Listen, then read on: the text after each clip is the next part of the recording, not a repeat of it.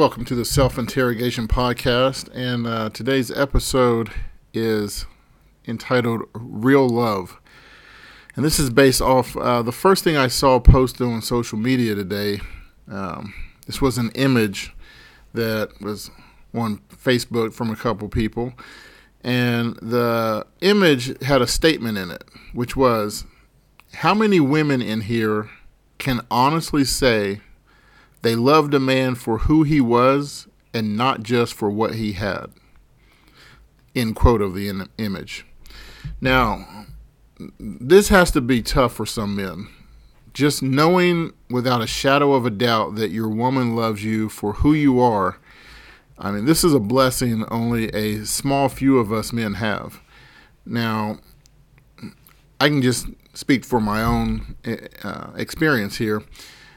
When I first met my wife, here's what I had. Now, basically you can get, it wasn't much. On our first date, I had between $20 and $22 in the bank. I had to overdraft just so we could go on our date.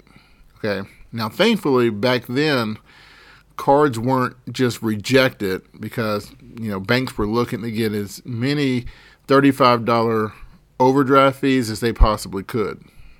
And this was a date that I was not going to pass up on, so I jumped right in with my $20 to $22, took that date, and went real hard for that overdraft fee.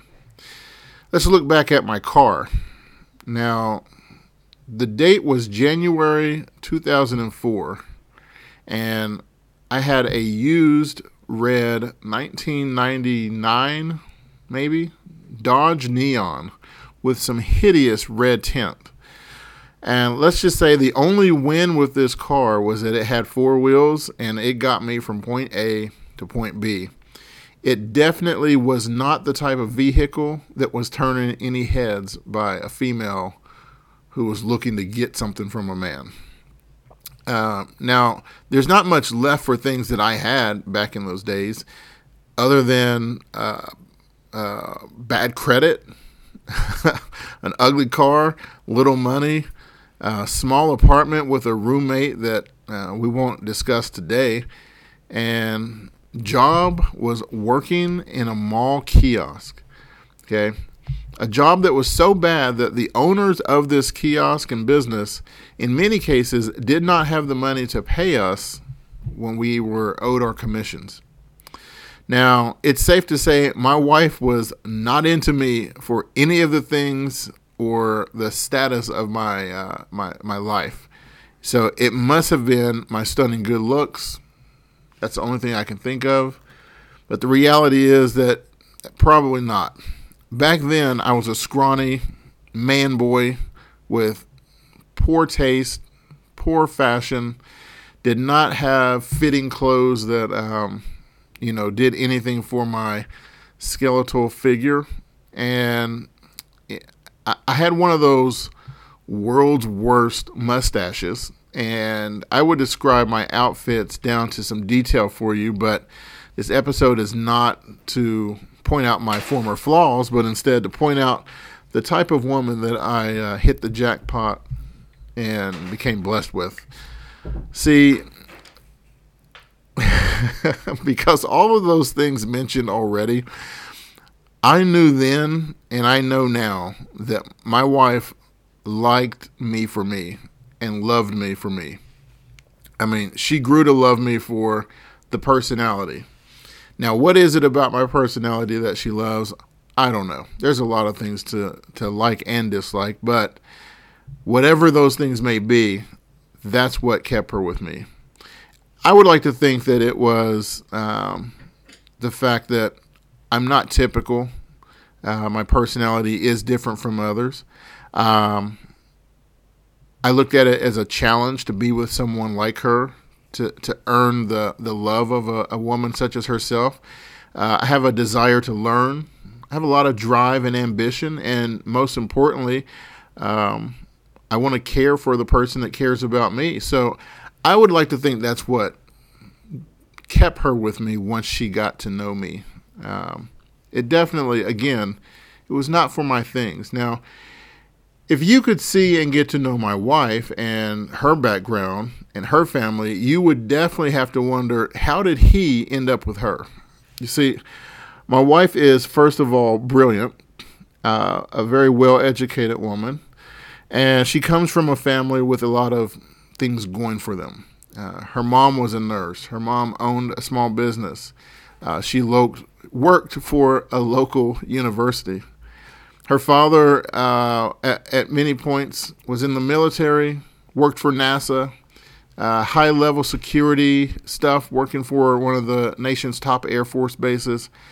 And at the time that we first met, her brother was in college to be a doctor, which he later went on to succeed at doing. So you can see the type of family and influence that she was surrounded with and the expectations that she would have for someone to provide for her and a family. So then there's her appearance. It's an understatement to say that she's gorgeous. I mean, she was stunning back then. She somehow has found like the fountain of youth that she does not quite share with me, and continues to get better looking over time. And so to this day, she just radiates beauty. Now, at this point, I hope you can see where I'm coming from. You know, there are definitely women out there that can say they love a man for who he is and not what he has. Again, I'm blessed to be one of those men that have one of those women. Now, if any of you guys out there have a woman that doesn't love you for who you are, but rather what you have, now there's a good chance that you knew that going into the relationship. And see, I knew right away what I brought to the table. And I never tried to be anything that I wasn't or pretend I could do anything that I couldn't at that time. Now, some guys just lie to themselves to hype themselves up to then go on and lie to women. I mean, they'll put out this image of being a man that they aren't, and a man that they never plan to truly be.